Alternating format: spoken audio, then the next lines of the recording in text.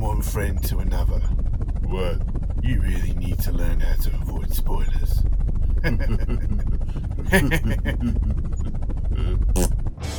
So, what's it going to be? Man or sheep? You want to man up? I'll man you up. This is Diabolical, a comedy podcast where four long-suffering friends dissect film's most dastardly schemes, then try to improve them. I'm your host, Ben, and this week's movie is all-star action behemoth, The Expendables 2. So bury the trauma of casually killing hundreds of people for money with some cold beers and some light-hearted banter. And let's get diabolical.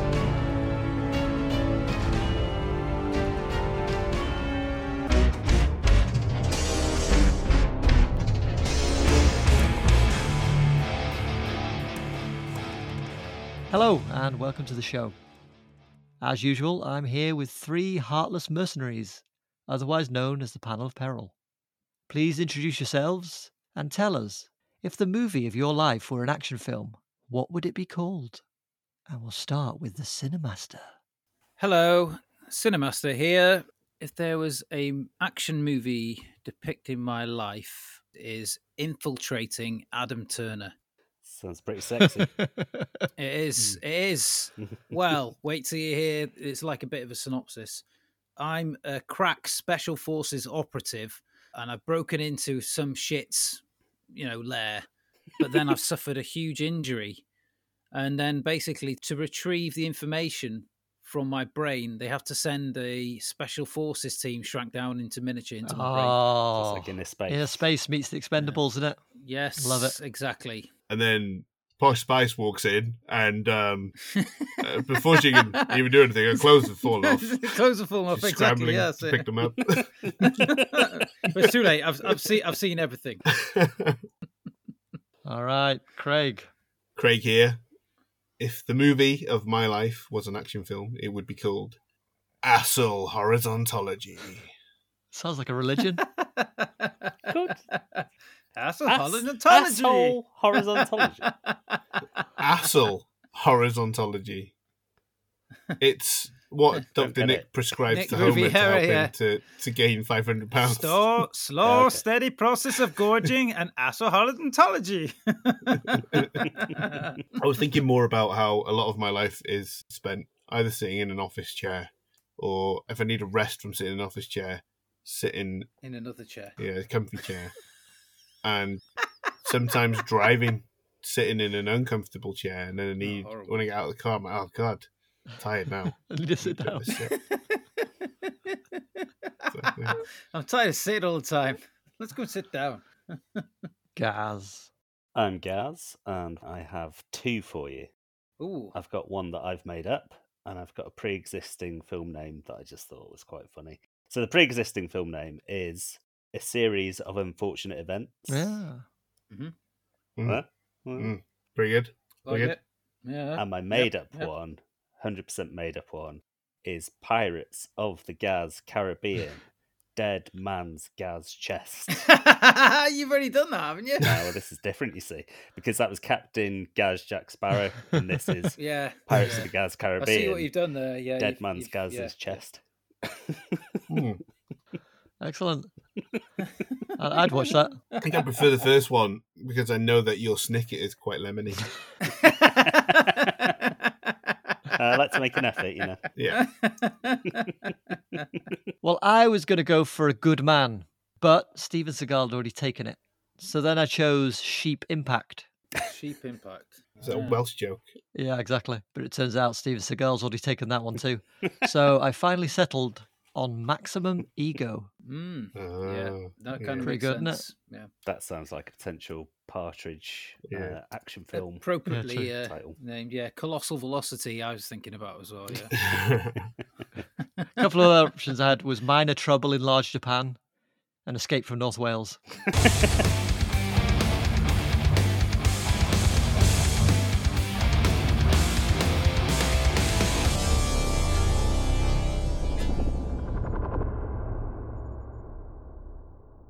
Later, we'll be competing to see who can come up with the most diabolical scheme and earn salacious peril points for the Season 4 leaderboard. But first, let's take a closer look at this week's movie.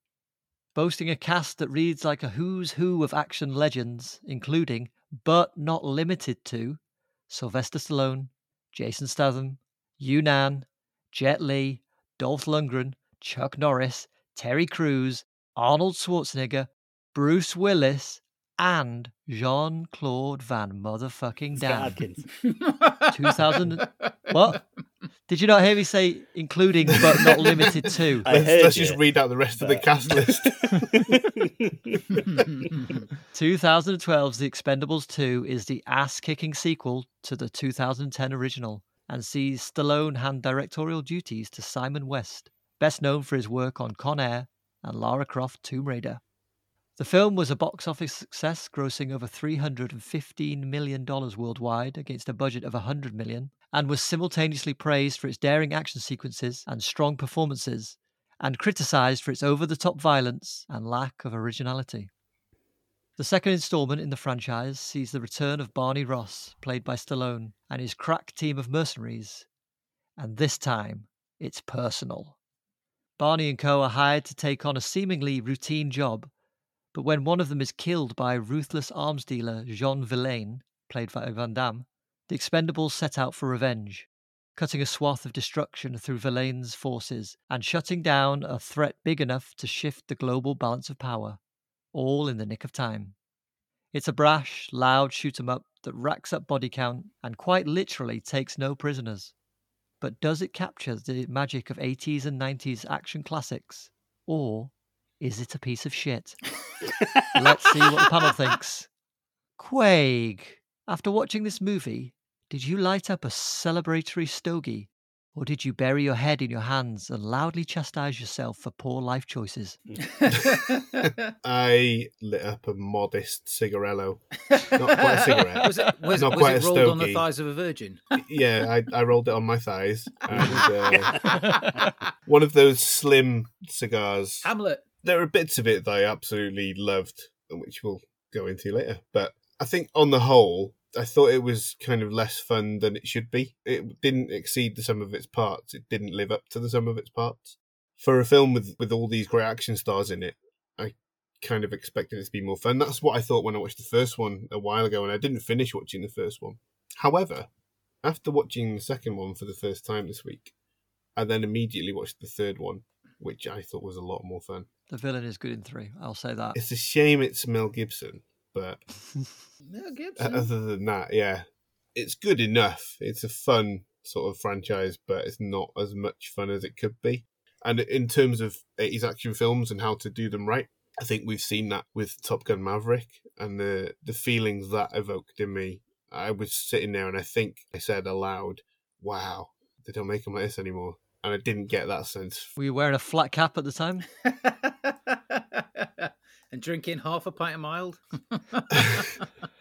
It was obviously made with a lot of modern filming techniques, but it had that sense of, it was filmed in a 80s action style. This didn't feel like it had much of a style of any kind to me. But as I said, some bits of it really stood out.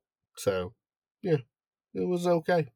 Yeah, I see your point there. There are elements of this that I think work well and some that don't so much. But I do think it's an improvement on the first one. Mm. Is Liam Hemsworth even in the first one? No, he's a newbie in the second one. Yeah, it's a bit of a cheap setup, isn't it? They should have killed off somebody who mattered. Scoey! No! Yeah. All right, well, since you're on the mic, Gaz, what did you think? Quite similar to Craig's thoughts. Like him, I also watched the third one the day after watching number 2. Okay. My thoughts on the two are quite similar. They're good, but nowhere near being great. I gave them both 3 stars on Letterboxd. For me, they should be funny. I think the scripts need a pass by a proper comedy writer, someone like Trey Parker. Just give him a pass to add some decent gags in. Yeah. You don't have to take the piss out of the action, but just have some genuinely funny jokes, because particularly between Stallone and Statham, the dialogue is absolutely dire. Yeah, it is terrible. Yeah, The banter. Yeah, the banter is it's so bad. They struggled. And not so bad it's good. It's just like wincing listening to them. Yeah. yeah. I kind of suspect Trey Parker would find it difficult not to upset Mel Gibson. Yeah, I think he'd Yeah. upset Stallone as well. Well, they're friends, aren't they? Yeah. Simon West's direction, I don't rate him as a director at all. I think the only good film he's ever made is Con Air, and he had money thrown in his direction by Jerry Bruckheimer to make that. I think he's very, very bland. Yeah, TV director at best. I think that shows in the films he's done since as well. Yeah, but yeah, I mean, it is good. It's compelling enough that I instantly was like, yeah, I want to watch the third one. But I Right. think it's just the star power that carries it over, I think, more than anything. And they Yeah. don't even make as much of the stars as they could. Like, they clearly, particularly number 3, all filmed on separate days. And it really, really shows that they're never in Yeah. the same room together. Yeah. It's not very artfully disguised like it is in, say, Avengers Infinity War, where I think they were only on set together for like 2 days. And it's very well disguised. yeah, So, yeah, it's definitely worth watching. And I'm glad I watched 2 and 3, and I'm probably going to go and see 4 in the cinema, to be fair. And I imagine I'll say the same thing. Yeah. It's like, yeah, it was all right. Which is my overall opinion. The thing about it not being funny, I think, also ties into what I said about it not being fun. And what occurred to me watching the third one, especially, and I know this is kind of the point because this is his character, but it never feels like Sly is having fun making this. Whereas when Schwarzenegger and Harrison Ford show up, I light up because they both look like they're having a blast. Yeah. Like Schwarzenegger, especially, he's chomping on his stogie and firing a massive gun and laughing at everything. Yeah. Harrison Ford, notoriously grumpy, looks like he's having the time of his life flying around in that helicopter in the third one. Filmed entirely in close-up. Yeah, entirely close. I never get that sense from Stallone, ever. He just seems like he's as dour as his character. I think he's trying to play it cool. Yeah. Well, you know, his character has been through a lot. The things he's seen, Craig. Yeah. Yeah. Ooh. If his eyes could talk. His mouth could talk. Well, Expendables 2 is a film. It has good points, yes, but it also has bad points. But does this detract from it being a film I would watch? No, I think you find it doesn't. All right, let's move on. So before I ask you for your highlights and favourite lines, we're going to play a little game I'm calling the Yippee-Ki-Yeopardy. Thank you, Gaz. Thank you, Craig. Thank you, Cinemaster. So this week, I'm shaking things up with a game that's similar but legally distinct from Jeopardy. What is Jeopardy? It's an American game show. Nah, that's just a joke about Jeopardy, You man. fell for it, you fell for it. I have several categories with questions related to the Expendables 2. You'll each get a chance to pick a category and answer a question. The categories are body count, legal troubles, no, seagull troubles. No bad language, please. This is an action film. Phosphate rocks, and all play. Gaz, could I ask you to pick a category? Fuck. I'm going to go With the one you remember. for phosphate rocks, please. Okay. The one you heard last. Yeah. I can't fucking remember any of them now. I will read them again, don't worry. Okay, good. So, Gaz, you'll get a chance to answer this first. If Gaz does not get it, Craig, Cinemaster, you may have a chance to steal. Okay. Which member of the cast holds a master's degree in chemical engineering?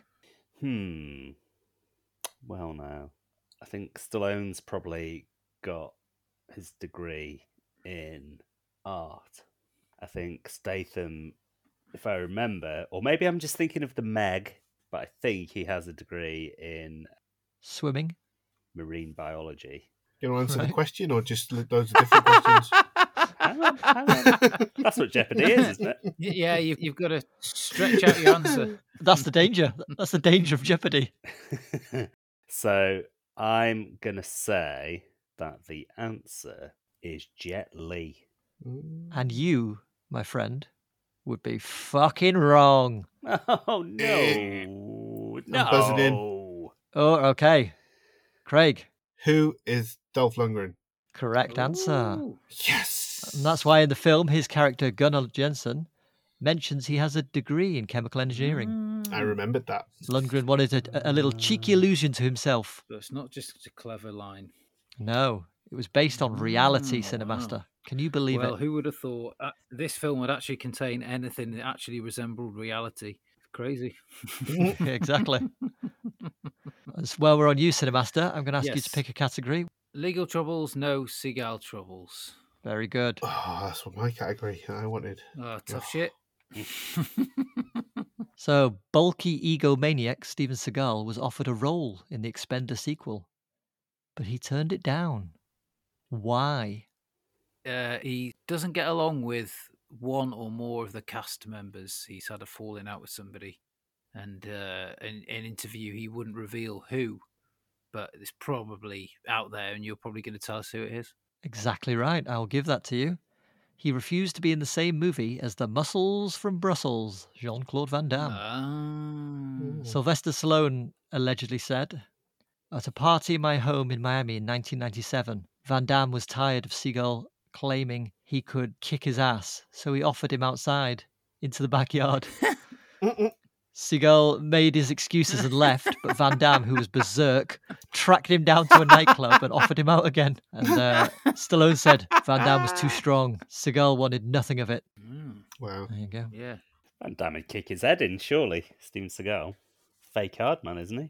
There's slow motion kung fu, lightly tapping people on the shoulder and they go flying. Yeah. The guy's full of shit. You know, he says he's Yeah. fluent in Japanese, but whenever he comes to Japan, he says like one word and then has a translator. So he's full of shit. Konnichiwa. So was his role written out, or is that a role that someone else took? Do you know, I don't know, actually. I think they would have just shoehorned him in somewhere. Yeah. Standing on his own on a differently lit shot, pretending that he's in the same room as them. Yeah. All right, Craig, we have body count. No bad language, please. This is an action film or all play. I'm going to go with all play. All right, so this is open to you all. I'm going to ask you. Oh, well, How- you didn't tell me that. I wanted a It's different called one. all play. Yeah, but you didn't. I want my It's own like the fucking clues in the category. name, Craig. That's stupid. It could have been anything. Controversy. give me Diabolical. fucking- You've never heard the phrase all play before? I thought you were basing this on Jeopardy. It's nothing like Jeopardy. All right. I want to go with darts. I want to go with the category darts. Well, so it's linked. Would you like to go with body count? I'll go with body count. All right. Which character in Expendables 2 kills the most people? Ooh. Who is Jason Statham? I don't know his character. Oh, no, I do. Christmas. Yeah, Lee Christmas, correct. Yeah, Yes. of course he does. Would you like to hazard a guess as to how many? 27. 163. Fuck me. Oh, yeah. Not bad.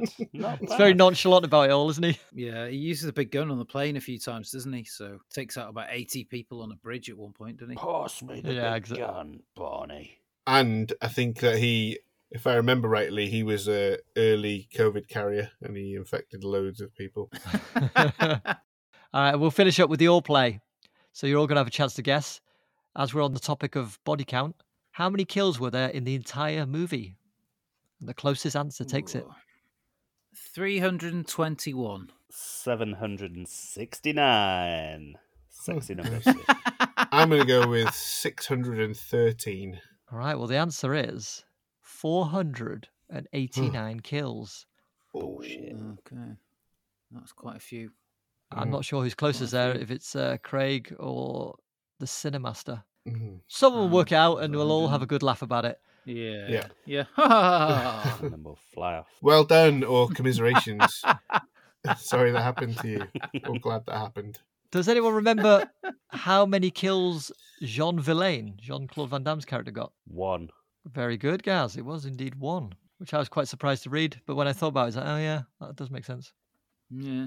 But what a kill. That was one of my highlights, actually. Yeah, it's very good. Kicking Yeah, the knife into yeah. his chest. Fucking Yeah. great. That's incredible. That's kind of one of the reasons I wanted to pick this film for that moment and just Jean-Claude Van Damme as the villain. Yeah, he steals it. All right, so let's move on to our favourite moments. Cinemaster, I'm going to ask you to kick us off. Well, My favourite moment and favourite line is a joint. It's a combo. Economical. It's Arnie ripping off the door of the smart car and saying, "I have shoes bigger than this thing." I just love that. He's the guy in the film who's having the most fun, like Craig said earlier. I think if they had all played it a bit more Arnie in this film, it would have been richer for doing so. Yeah. Yeah, I think you're right. The most fun thing with Arnie is in number 3, where it turns out that he and Jet Li are a couple. Yeah. I just wish they'd done more with that. It's a really good reveal. Yeah. But it's like 10 seconds at the end in the bar. You're just like, Yeah. oh man, you could have done so much fucking good stuff with that. Gaz, while we're on you, what was your favourite moment? I've got a lot of lines, but not too many moments. I'm going to go with the end of the Jason Statham Scott Adkins fight, which it's building like straight away. They're like snarling at each other like a couple of dogs, and you're like, oh yeah, Yeah. they're going to be fighting at the end. And the conclusion is sort of an Indiana Jones homage. They're fighting in front of a propeller plane. Yeah. Is it not a helicopter? Is it a helicopter? I thought it was a prop plane. Yes, helicopter, yeah. Yeah. Is it? Yeah, but unlike Indiana Jones, where it cuts away and you don't see the impact of the blades on the baddie's head, you full on see Scott Adkins' head getting ripped the fuck off. Yeah. Yeah, it's brutal. In astonishing detail with no cut. It's very nicely done. Wonderful. Yeah, good stuff. It's interesting because there was a bit of a tug of war between studio wanting to give it a PG-13 rating and an R rating. Mm. And so actually, you may have noticed, you remember whenever there was a shooting or something, the blood was actually CG'd Green, isn't in. it?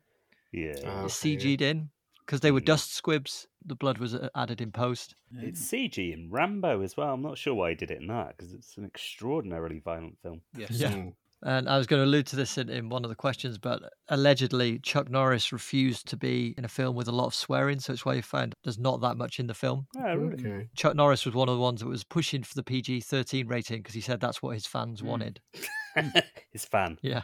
There's a bit of a backlash from fans, and so it kind of swung it the way of the R rating, and then that's when they added in the blood. Mm. But that's why we also got to see Scott Adkins' head come off. Oh, it's Nice. good. I love Scott Adkins. Yeah. He's got an excellent YouTube series called The Art of Action, where he talks to various co-stars and peers about their careers in action. So there's a really good 2-part with Keanu Reeves, Oh, well. Yeah. because Scott Adkins is killer in John Wick 4. Michael J. White is also an excellent 2-parter. He played Spawn and he's Gamble in The Dark Knight. It's well worth a look. The Art of Action with Scott Adkins. Oh, He's a lovely English lad. is he? Oh, lovely. All right, Craig, what was your favourite moment? Easily the Jason Statham fight where he's disguised as a priest and then he kicks the shit out of all of us. Yeah, it's great, that fight, isn't it? That is a good, very good reveal. That line, by the power vested in me, I now pronounce you man, and and knife." knife. Yes. Yes. Excellent, yeah. Fucking great. Excellent line, yes. That's a Simpsons level line, in fairness. Yeah. Yes. There's another kind of punny line in it that I wrote down. It's not my favourite line, but I wrote it down because I just found it really weird. It's Bruce Willis one, I think. I think he's describing himself as male pattern badness. Oh, yeah.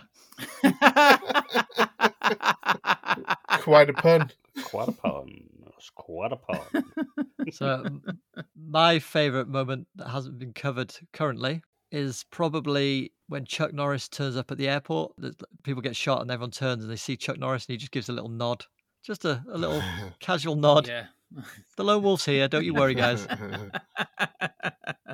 Which later on is explained with a wonderful line as well. I thought you were a lone wolf. He goes, yeah, but sometimes it's fun to run with a pack. Oh, yeah. Oh, yeah. Oh, jeez. Since we're moving into the realm of lines, would you like to share your favourite, Craig? I heard you were bitten by a king cobra. Yeah. But after 5 yeah. days of agonizing pain, the cobra died. Yeah. Of all the Chuck Norris jokes, they picked one of the weaker ones. It's good, Oh, really? but yeah, it's. I think they could have knocked it up a notch. Bam. What would you have gone with? I like the push-ups one Chuck Norris is so tough. When he does push-ups, the earth moves downwards. Yeah. That's about the only one I can remember, if I'm being honest. It'd be a very odd exchanger, wouldn't it? Yeah. I heard when you do push-ups. You can crowbar it in. You could literally just say, hey, Wolf, done any push-ups lately? Well, it's funny you should ask. Right, Gaz, what's your favourite line? I've got a lot written down. Yeah, me too, to be fair. So if you could come back to me after, that would be lovely. But the first one that made me have to pause it because I was laughing so hard. It's just the delivery more than anything. It's Sylvester Stallone to Terry Crews after the sequence where Crews is holding the doors open from slamming closed so the bomb can be defused. And he just slaps Crews on the back and goes, "You're strong." And that's it. And I've written down, "You're strong." Sums up Terry Crews' whole character, really.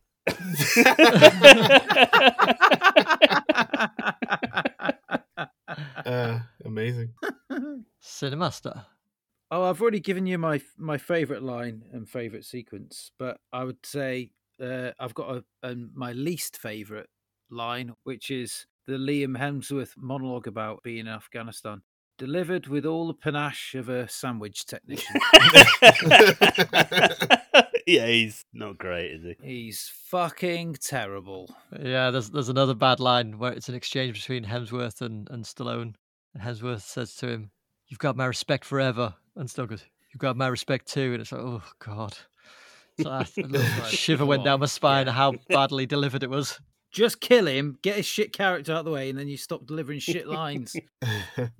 Probably his death wasn't in the script. They decided after they saw him active for the first few days and he just get him out of there. That's it. They thought, let's just write him out of the script straight away. Just change the plot of the whole movie. Kill him. Kill him. And my favourite line is an exchange between Schwarzenegger and Bruce Willis. "I'm almost out. I'll be back. You've been back enough. I'll be back. Yippee-ki-yay." Yeah. Awful. That's a big groan. Yeah, absolutely awful. I've got a least favourite line. Oh, yes, here we go. Oh, go on. It's just so stupid. Everything about it is stupid. The line, the delivery is terrible. It's when they take off the hood of the hostage at the start and it's Schwarzenegger and Stallone goes, "Trench?" Like he's not sure who it is. He's incredulous. You know, how's Trench been caught by these guys? That's what he's thinking. Yeah, but he doesn't deliver it like that, does he? He just goes, "Trench?" Well, yeah, half of his face is paralysed. Oh, what it was, when Stallone filmed his part of the scene, he didn't know if it was going to be Trench or not. So he's like, "I'll play it safe. Hedge my bets. Trench."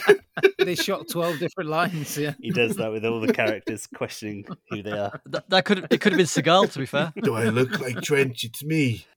What do you reckon Seagal's name would have been? Fuck it. Dunno. Crevice. It's me, Dave Crevice. Dave Crevice. No, crevasse. It had to be the American version of crevice. Crevasse. Everyone else would be saying crevice, but he'd have demanded it be crevasse. Yeah, you're right. No way he'd have Dave. It'd be called like fucking Akira Crevasse or something. Akira Crevasse. Right, Gaz, you mentioned you had a few more lines for us. What do you got? Okay, I've got in the final battle in the mine, Chuck Norris turns up all of a sudden, filmed on his own, and Arnie sees him arriving and he quips, "Who is next, Rambo?" Oh, yeah. What is going on? Jesus Christ. Well, that's the thing with this film. It doesn't quite know where it is. It's trying to be self-knowing at times, but then it's trying to be deadly earnest at times. Yeah. It's really weird. I've got one more line, my latest Garth Marenghi-esque line. I think it's the final line in the film. Statham says to Sly, "From one friend to another, you really should learn how to fight." And then they laugh and fist bump. It's not even a joke. Jesus Christ. The only thing it's missing was a screen freeze. At the end of Police Squad. Statham wobbling and he's trying to hold the pose. And I'll just throw in one more then, since it hasn't been mentioned. It's Terry Crews to Schwarzenegger. Schwarzenegger's just asked for Terry Crews' gun, and Terry Crews says, "If I don't get this back, your ass is terminated." And Schwarzenegger just says, Yeah. "In your dreams." Yeah, great comeback. Yeah, like the fucking worst forehead slapping comeback. Not likely. Yeah. All right, just very quickly, we'll do this as a quick fire thing. But in terms of fighting style, who was your favourite character? We'll start with Cinemaster. I particularly enjoyed the knife fight that Statham eventually got to do when he was dressed as a nun. I really like that. I was waiting for the whole movie, basically. So yeah, when he gets to unleash. How many knives do you reckon he's got about his person at any one time? Oh, Too many. I don't know. Depends if he likes cooking as well, doesn't he? Because if he wants to kill people, that's one thing. But you're not going to use the same knife to gut somebody and then fillet a fish. Probably not. Yeah. But it's got to be pretty clanky, bit heavy.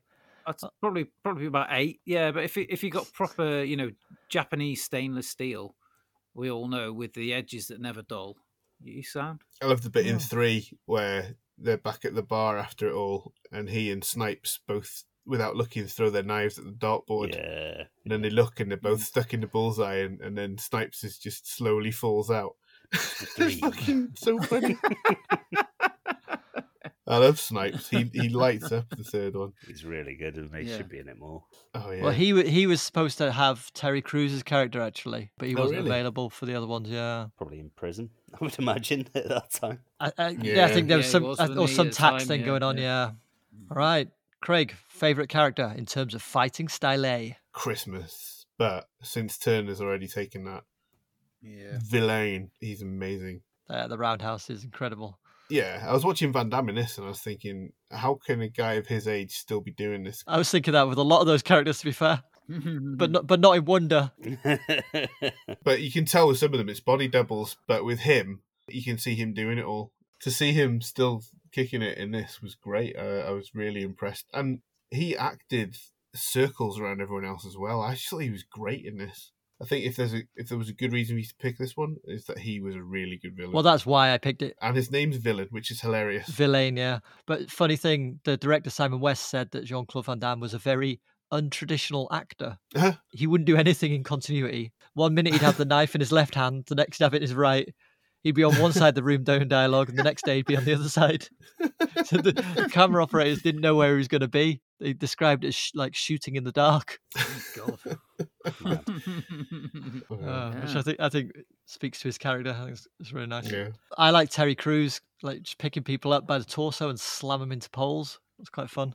Mm. Yeah. All right, Gaz, in terms of fighting style, who was your favourite? Sylvester Stallone, boxing.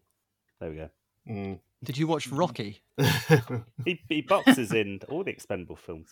That's his fighting style. It's all jabs and shots to the ribs and Yeah. It's great enough that he does it. Yeah, his fight with Mel Gibson in the third one is really good. Yeah. Right, well, let's save the third one for when we do it, eh? There's a lot of third one coverage in here.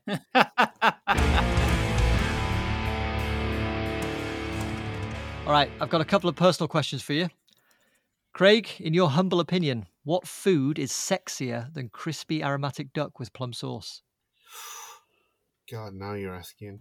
Put me on the spot here. Quick fire I'm answer. gonna say chips. You'd be right. Chips and mayo. Chips, gravy, and cheese. Oh, yes. Poutine. Very sexy. Gaz, do you consider yourself a lone wolf or do you prefer running with the pack? Oh, lone wolf. All right. Cinemaster. How would you respond to someone who says to you, "You want to man up? I'll man you up." Hey, I got something to stick up your ass. How about that? Perfect.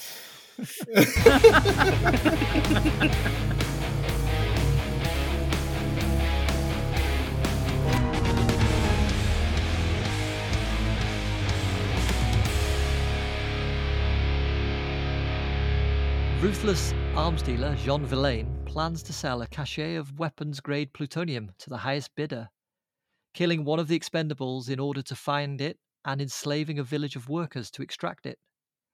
Gaz, what did you think of Verlaine's get-rich-quick scheme?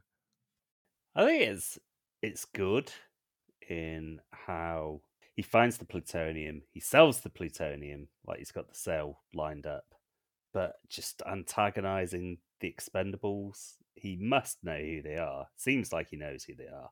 So why he would do that to the point where Barney is like, track him, find him, kill him. It's really, really sloppy for someone who seems quite professional in every other aspect. He doesn't fly off the handle at any point. Yeah. He tells his henchman, Scott Adkins, like, this is what we need to do. We need to do this quick. And he's not an arsehole about it. He's nice and professional. But yeah, not with the Expendables. Very unprofessional with the Expendables. So that's his mistake. Agreed. All right, Craig, what did you think? I was going to say the exact same thing, and I was going to allude All to right, that let's line move as on well, then 'cause, to Cinemaster.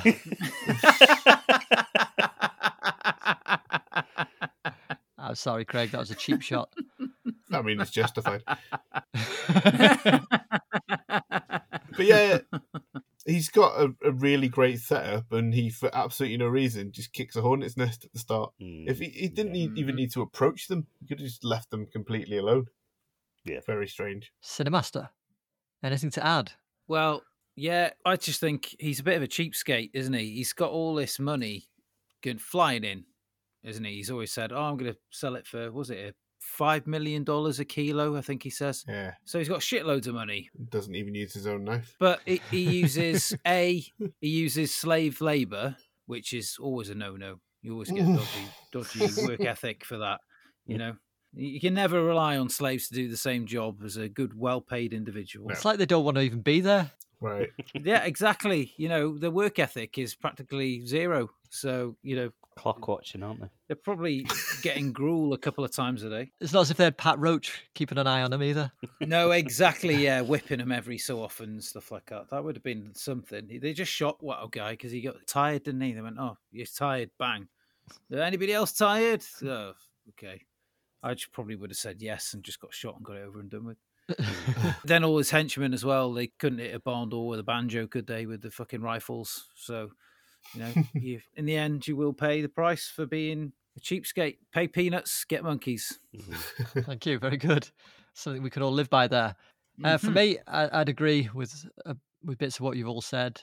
The plan to find this abandoned plutonium and sell it is a good one. He's obviously very close to achieving his goal. But as you say, it's that kick in the hornet's nest has really come back and stung him in the ass. So for that, he'll get 6 florets of broccoli. Plus 2 Brussels sprouts. Yes. 2 big fucking Brussels sprouts. Oh, yeah. Before we move on to the competition round, we'd like to ask you to take a moment to hit subscribe and leave us a 5-star review on the very platform you are listening on. It only takes a moment to make 3 middle-aged nerds happy, and I'll be quite pleased too.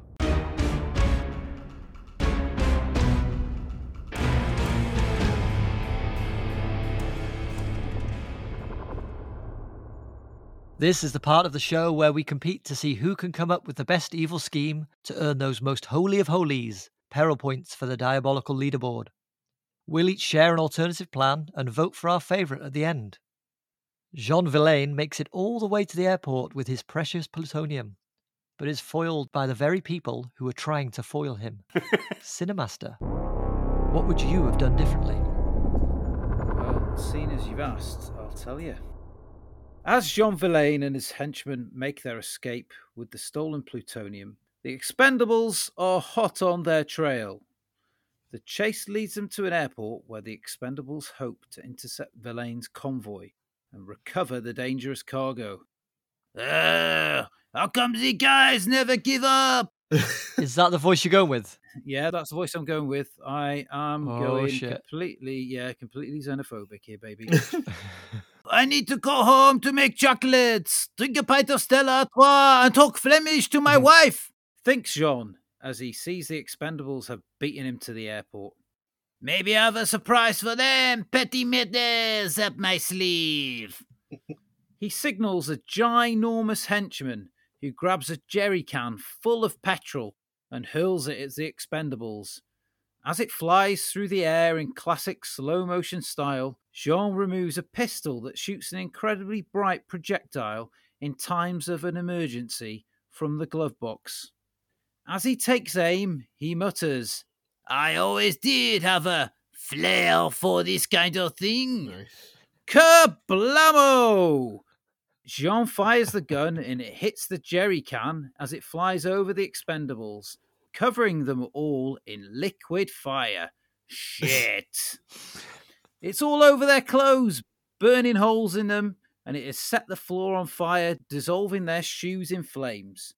You will pay the price at shopping at an Armoury surplus store. Those boots haven't been tested to NATO standards. Heck, they wouldn't even pass mustard. The definitive standard, in my opinion. With the fire serving as a distraction, Jean and his henchmen smash through the airport en route to the hangar where they can make good his escape. However, as he looks in his wing mirror, the Expendables are still coming, running barefoot towards the hangar, horribly burnt and barefoot. He can barely believe his eyes. Commanding the truck to stop, he grabs something from the back and exits the truck. Bangs on the side for the driver to continue his journey, confident he can now face the dishevelled Expendables on his own. As the Expendables close in on him, shouting obscenities and cocking guns, etc., Jean pulls two things out of his pockets. A big bag of salt in one hand, which he immediately launches towards his enemy. Salt flies everywhere, literally getting salt in their wounds. Oh, it's a bad pain. They're not going anywhere fast. Nope, they've had it, and they definitely can't reach the plane in time. However, in Jean's other hand is a tiny bit of plutonium. Now, What? Jean has read a lot of comics and knows about the superpowers contained in radioactive materials. So, it's obviously a no-brainer. He pops the plutonium into his mouth and swallows. The effect's pretty much instantaneous. His muscles begin to pulse and swell. He doubles in size and gets laser eyes for some reason. The Expendables are buggered anyway, and Jean could simply walk away as they writhe in agony from the salt in their wounds. But he doesn't, because he's a baddie. That used to mean something. The baddie Jean inspires to be isn't full of half-arsed farewells and empty threats. No, he's a sadistic bugger. He goes back to finish off the Expendables in horrible ways. Ways that, I'm sure you'll understand, I cannot even begin to describe here, nor would I want to. Needless to say, he has the last laugh and eventually leaves unmolested on his plane with loads of plutonium and new superpowers. Sweet. Well, I've just done a quick Google search of any superheroes who are powered by plutonium because I was suspicious. But I've actually found one called the Plutonium Man. So that checks out. Yeah. There you go. Thank you very much. He's based this on fact. Yeah, I'm glad you said that because initially I was thinking that plutonium is heavily toxic and would cause cancers and severe health issues, but that's not correct. It makes you into a liquid metal robot made of plutonium with limitless shape-shifting abilities. So the more you know. No wonder everybody's always after it. Yeah, well, there you go. It must have been because something he'd eaten that day or something that sort of gave him like laser eyes and big muscles and extra size or something. He'd eaten like a presentation pointer, laser pointer. Maybe, or maybe something like with a crystal in it to focus like. He's been eating crystals. You know? So, salt crystals. Yeah, or a kyber crystal. On my desk here, I've got a desk lamp. It's it's shaped like a lamppost, and hanging off it is the Amazing Spider-Man, and he famously a superhero powered by the incredible effects of radiation. Bite of a radioactive spider, yeah. What happens eventually in his sad life is that his wife Mary Jane succumbs to the effects of his radioactive jizz. And I'm going to put it to you that far from having the last laugh, poor old Jean Villain will eventually kill everyone he loves. Yeah, yeah, he probably will, but he's still happy he's got the plutonium, though. Oh yeah, I guess that was his main goal. Yeah, and before she died, a horrible, painful death. She's probably had a good time. Yeah.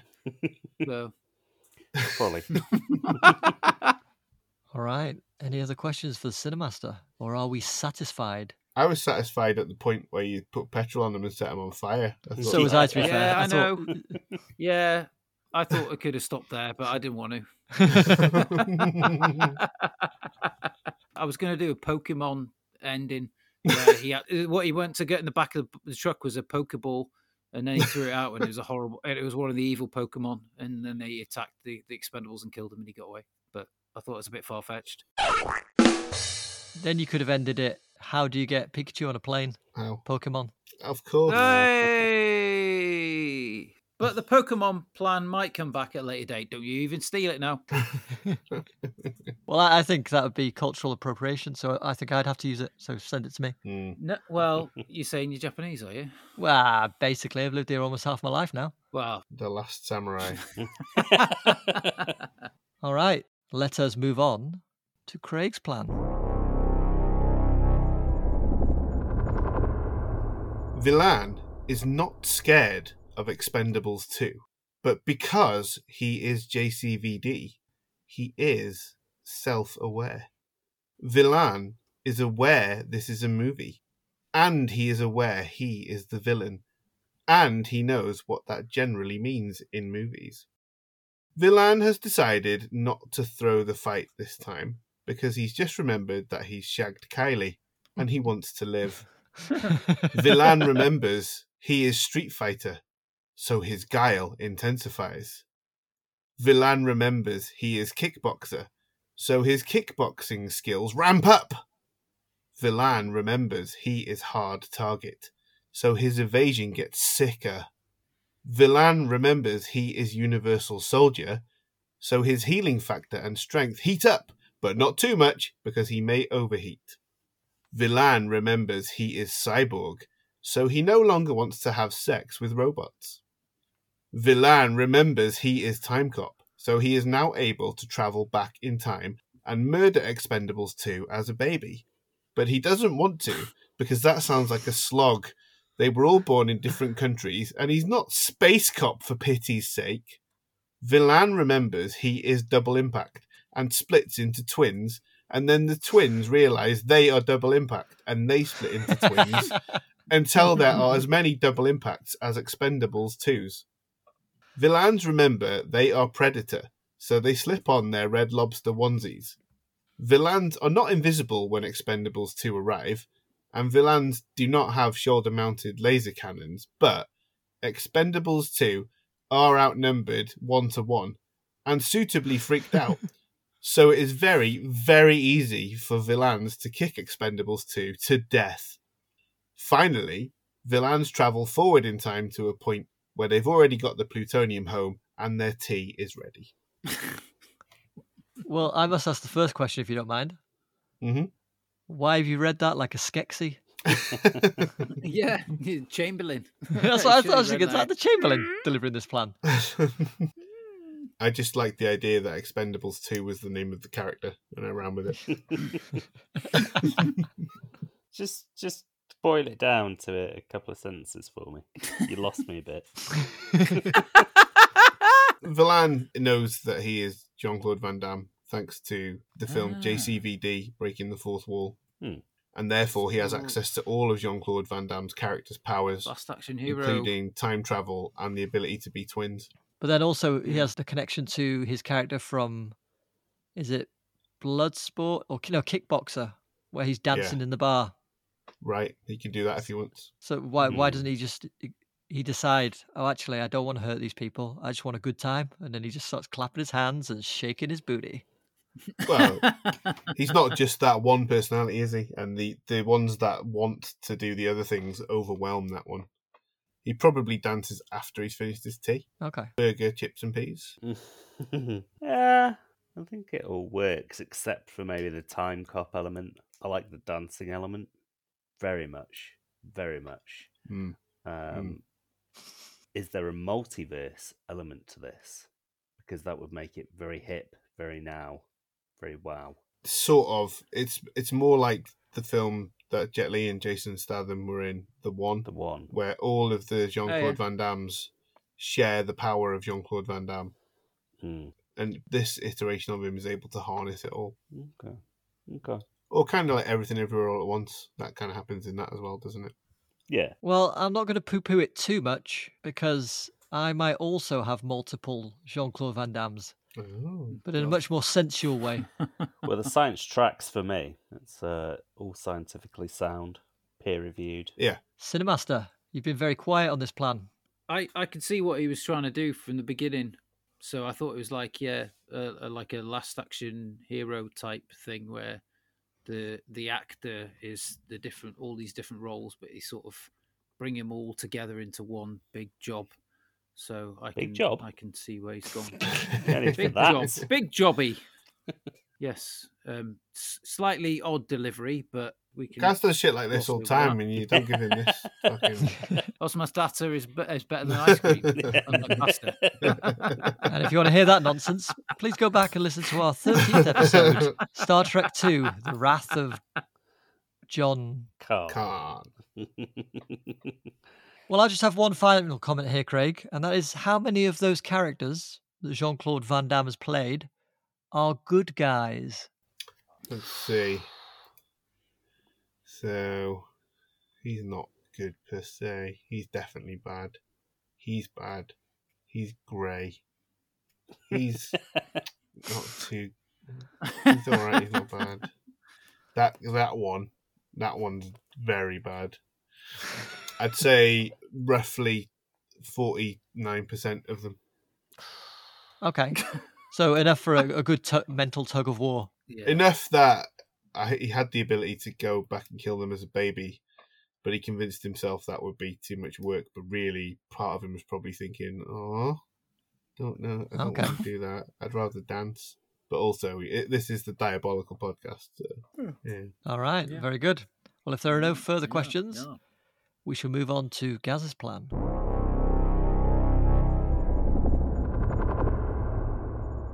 Following our murder of the boring Hemsworth brother, we clock that the Expendables have a rather large plane that is likely prone to over-encumbrance. We also clock that Sly was pretty aggravated by our murder of the nondescript Hemsworth brother. He'll be after us, no doubt. First thing to be done when we get back is to inform the henchmen that the plutonium needs to be ready in 2 days.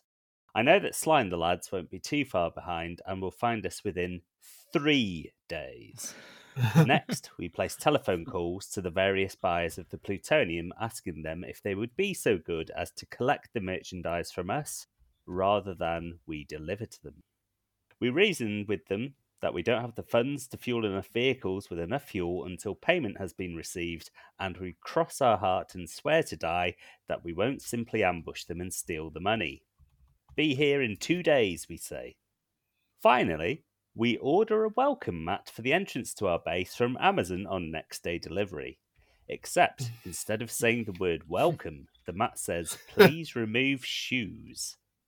As everyone knows, the law of welcome mats is sacrosanct and must be obeyed no matter what. In 2 days' time, the various buyers of the plutonium turn up and exchange us money for the goods. The transaction is absolutely textbook and goes off without a hitch. We're a batch of crazy rich Europeans now, baby. Subsequently, the following day, when those Expendables arrive in their comically massive plane, we put up no resistance. The keys are slotted into each of our gang's individual Harrier jump jets, which we ordered from Amazon on next day delivery, and we're ready to escape. The Expendables, as they are not under attack, do not come in all guns blazing and do not smash straight into the open mine. They land safely and remove their shoes at the front door as the mat has instructed them to do. Of course, we're all hiding, tittering away as Sly and the boys mill about looking for any signs of life or plutonium. As they do their search, Scott Adkins pours rapid drying lead into their shoes that they've left by the entrance, and we play the waiting game. No need to resort to hungry hippos here, as the lead dries within minutes, leaving us ready to make our move. We hop into the Harrier jump jets and shout, "Chase us, boys, if you have the stones!" As we fly off at high speed, we can just about make out the following. The Expendables running back to their plane, putting their now lead-lined shoes on and struggling to take off due to their vehicle being over-encumbered. They naturally stand zero chance of catching us in our superior jets. I mean, what are they going to do? Throw away their shoes? I don't think so, somehow. Well, I've just had a look on Amazon and I think you know what I'm going to say. I don't think that you can get on Prime a welcome mat that says take off your shoes. I reckon you can get personalisable welcome mats. Personalisable, yeah. Say whatever you want to say. Yeah. I mean, you could just paint it on if you're in the rush. Yeah, that's true. Yeah. All right, I got a real question. How does one wear one's shoes after one's shoes have been filled with quick drying lead? With some panache. Surely one can no longer get one's feet into them. Not if. You wear shoes that are too big for you, Yes, that. and you change the definition of fill. To Philip. I was going to say that perhaps the lead burns into the sole of the shoe itself, so it burns the rubber away and sits neatly where the sole once was. Oh, I see. Did you know that that a few years ago, I think it was the US, were getting rid of a lot of their Harrier jump jets for very cheap. So it's not completely beyond the realms of possibility that you could quite easily buy a Harrier jump jet. Next day delivery, yeah. I mean, that wasn't the issue I had with it, to be fair. Well, the main point is over encumbering their plane, because that's what happens during the opening sequence with the jet skis, and then they have to offload them to take off. But they're not going to throw away their shoes, are they? So Come on. You're positing that 8 pairs of lead-lined shoes are the same as 2 jet skis in weight? Yeah. Talking to me like I'm an idiot, man. I would never. You got my respect forever. Would anyone like to delve any further into Gaz's murky world?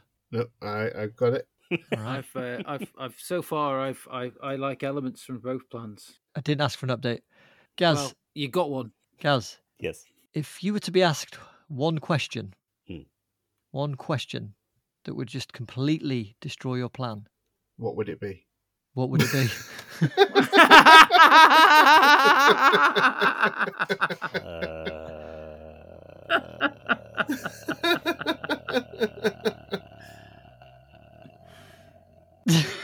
Seems like you can't think of one, so it must be pretty solid. Perhaps it really is foolproof. All right. I had a good think. You did. You did. All right, well, then I will bring us home. Hand over the box and I'll give you back the boy, says Verlaine, in a voice dripping in vile, villainous villainy. Like in the film, Lee Christmas hands the box to Verlaine and the Sangs. But unlike the film, Verlaine decides that Billy the Kid is worth more to him alive. For now, at least. He gets the Expendables to lay on the floor, as in the film, but then he gathers their weapons and makes his escape with the box and the boy. Verlaine knows full well that murderer for money with a heart of gold, Barney Ross, will try to rescue Billy. In fact, he's counting on it. And when he does, Verlaine will have a surprise for him. Upon arrival at the abandoned mine, Verlaine orders the Sangs to round up the villagers to extract the plutonium, as in the film. He then strides off with Billy in tow to meet the small elite squad of Sangs he had sent out on a very special mission the second he'd retrieved the black box. The squad is waiting in a dusty, disused canteen. A fragile figure is tied to a chair, a burlap sack over his head. Is this him? Verlaine approaches the figure. A burly henchman nods. Verlaine tears off the sack. Celebrity hypnotist Paul McKenna, we meet at last, says Verlaine. I'm a big fan. Your tapes did wonders for my self-confidence. McKenna tries to say something, but the words seem to catch in his throat. An incomprehensible gurgle dribbles from his lips. I have a job for you, Verlaine continues. Succeed and I will make you the richest hypnotist the world has ever seen. Refuse and I will make you the most in tiny pieces hypnotist the world has ever seen. I will put you in a meat grinder feet first, and I will use the resulting mince as a greasing agent to strum my own personal saucisson de Ardennes. Then I will do the same to every living member of your family, followed by the dead ones. McKenna's ratty, tear-stained face breaks into a smile as he nods agreement. Perfect. Verlaine explains his request to McKenna, then orders him to start work immediately. McKenna guarantees that Billy will receive all the benefits of an intensive course available for purchase on paulmckenna.com. That's paulmckenna.com. Verlaine takes a mental, then physical note of the URL and leaves. It doesn't take long for McKenna to work out how impressionable Billy is. And when he learns that the sniper is grieving the death of his army buddies, McKenna knows he has him. McKenna begins to brainwash Billy using a combination of hypnosis and psychological manipulation. Billy is quite quickly, but very, very surely turned against the Expendables. He begins to believe that Verlaine is the good guy, and that Barney and co are in fact responsible for the death of his army buddies. He even believes that if he sacrifices himself in the name of Jean Verlaine, he will be transported to a paradise with 47 virgin Jean Verlaines and an unlimited supply of massage oils, including, but not limited to, vanilla, lavender, chamomile, and ylang ylang. Quality. When the Expendables finally reach the abandoned mine, they find Billy locked up in the canteen. They break down the door and call out to him. Billy walks towards the group. Barney keeps his gun raised, but Billy's easy smile is disarming. Quite literally in this case.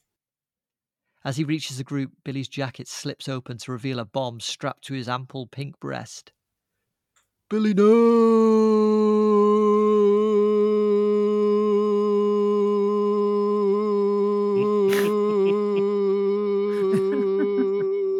Screams Barney. No expression of any kind on his seemingly dead face. But it's too late. Billy detonates the bomb, and the Expendables are vaporized. Jean Verlaine then easily sells the plutonium, and Paul McKenna fulfills his dream of becoming the richest hypnotist in the world. As for Billy, let's just say he's currently slick to the touch, nestled snugly between Jean Verlaine's 31 and 32. Any questions for me? We've got another question for Gaz. Shoot. I would like to deflect any attention from my plan, so go for it. I forgot to ask you, in your plan, part of it was just to get the plutonium faster, right? Yeah. How? The way that he does in the film, he gets it within 3 days, which is too fast. So I reckon his little henchman would easily just be like, yeah, fine. He'll do whatever he tells them to do when he'll spin kick them until that plutonium is mined as hard as it possibly can be. I see. Could you imagine saying no to Jean Verlaine if he asked you to speed up? I can't. Get shot like that fella who said he was tired. What kind of bomb vest does Billy have? Oh, one of those like dynamite ones with like wires, curly wires.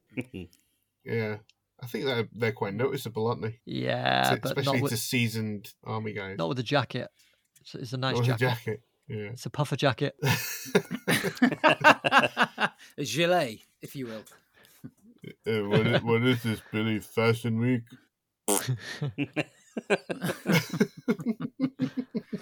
When does Verlaine recognise that the Expendables are actually more trouble than he initially thinks? So the Expendables, they're a well-known mercenary group. So Verlaine already knows of them. Mm-hmm. They're in similar circles to him. Yeah. But in the film, he has like a laissez-faire kind of approach to managing them, doesn't he? Yeah, but that's fucking stupid. So I've solved that. Okay, fair enough. When does Paul McKenna learn how to brainwash? Because I've seen his show and I know he can make somebody say that they're a chicken. But yeah, he can do that. But he can also he can help your confidence. He can help you quit smoking. He can help you lose weight. He can do all sorts. That's That true. guy actually. is like a He does- wizard of hypnotism. PaulMcKenna.com. Does do a fake stop smoking tape that a lot of people have bought and pretended that worked. So These days, you don't even need a tape. It's all digital, to be honest. yeah. PaulMcKenna.com. Go and check it out, gang. All right. Yeah, No more yeah, questions? Yeah. No. Let's move on to the vote.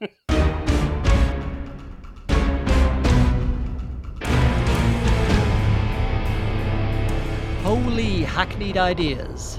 Some truly diabolical schemes there. Now it's time to vote for our favourite.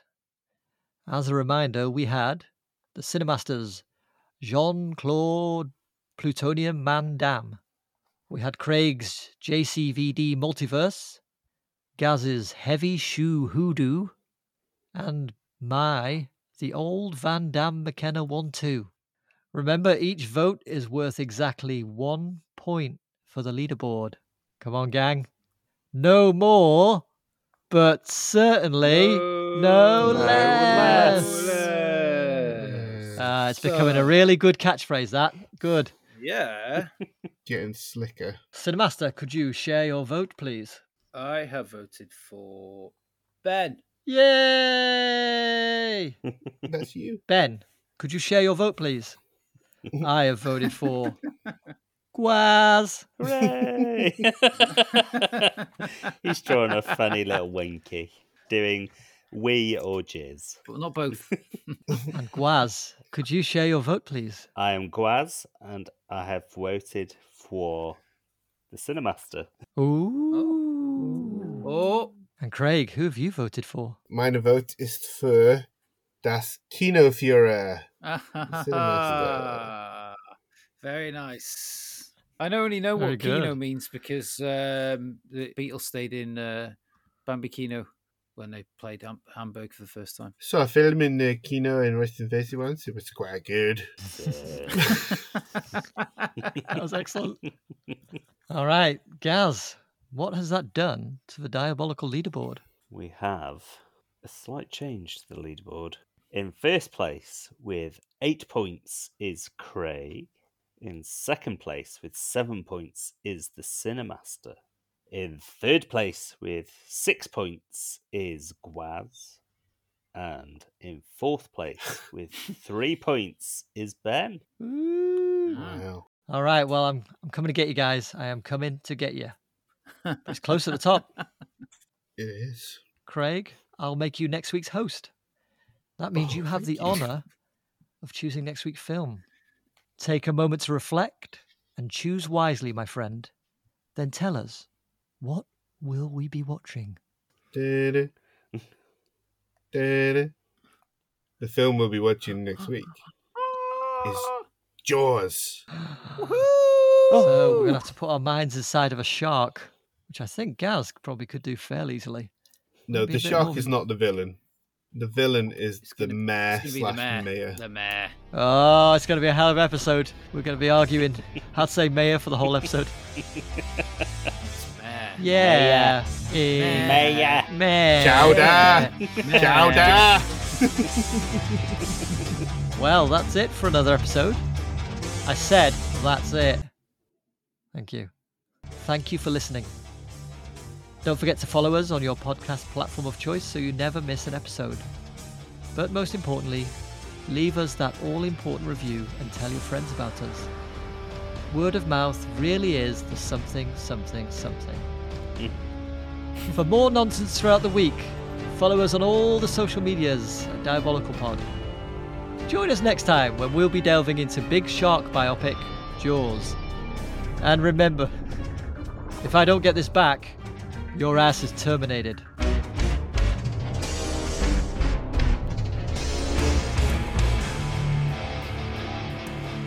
With the fire serving as a distraction, John is Henman smash. Henman.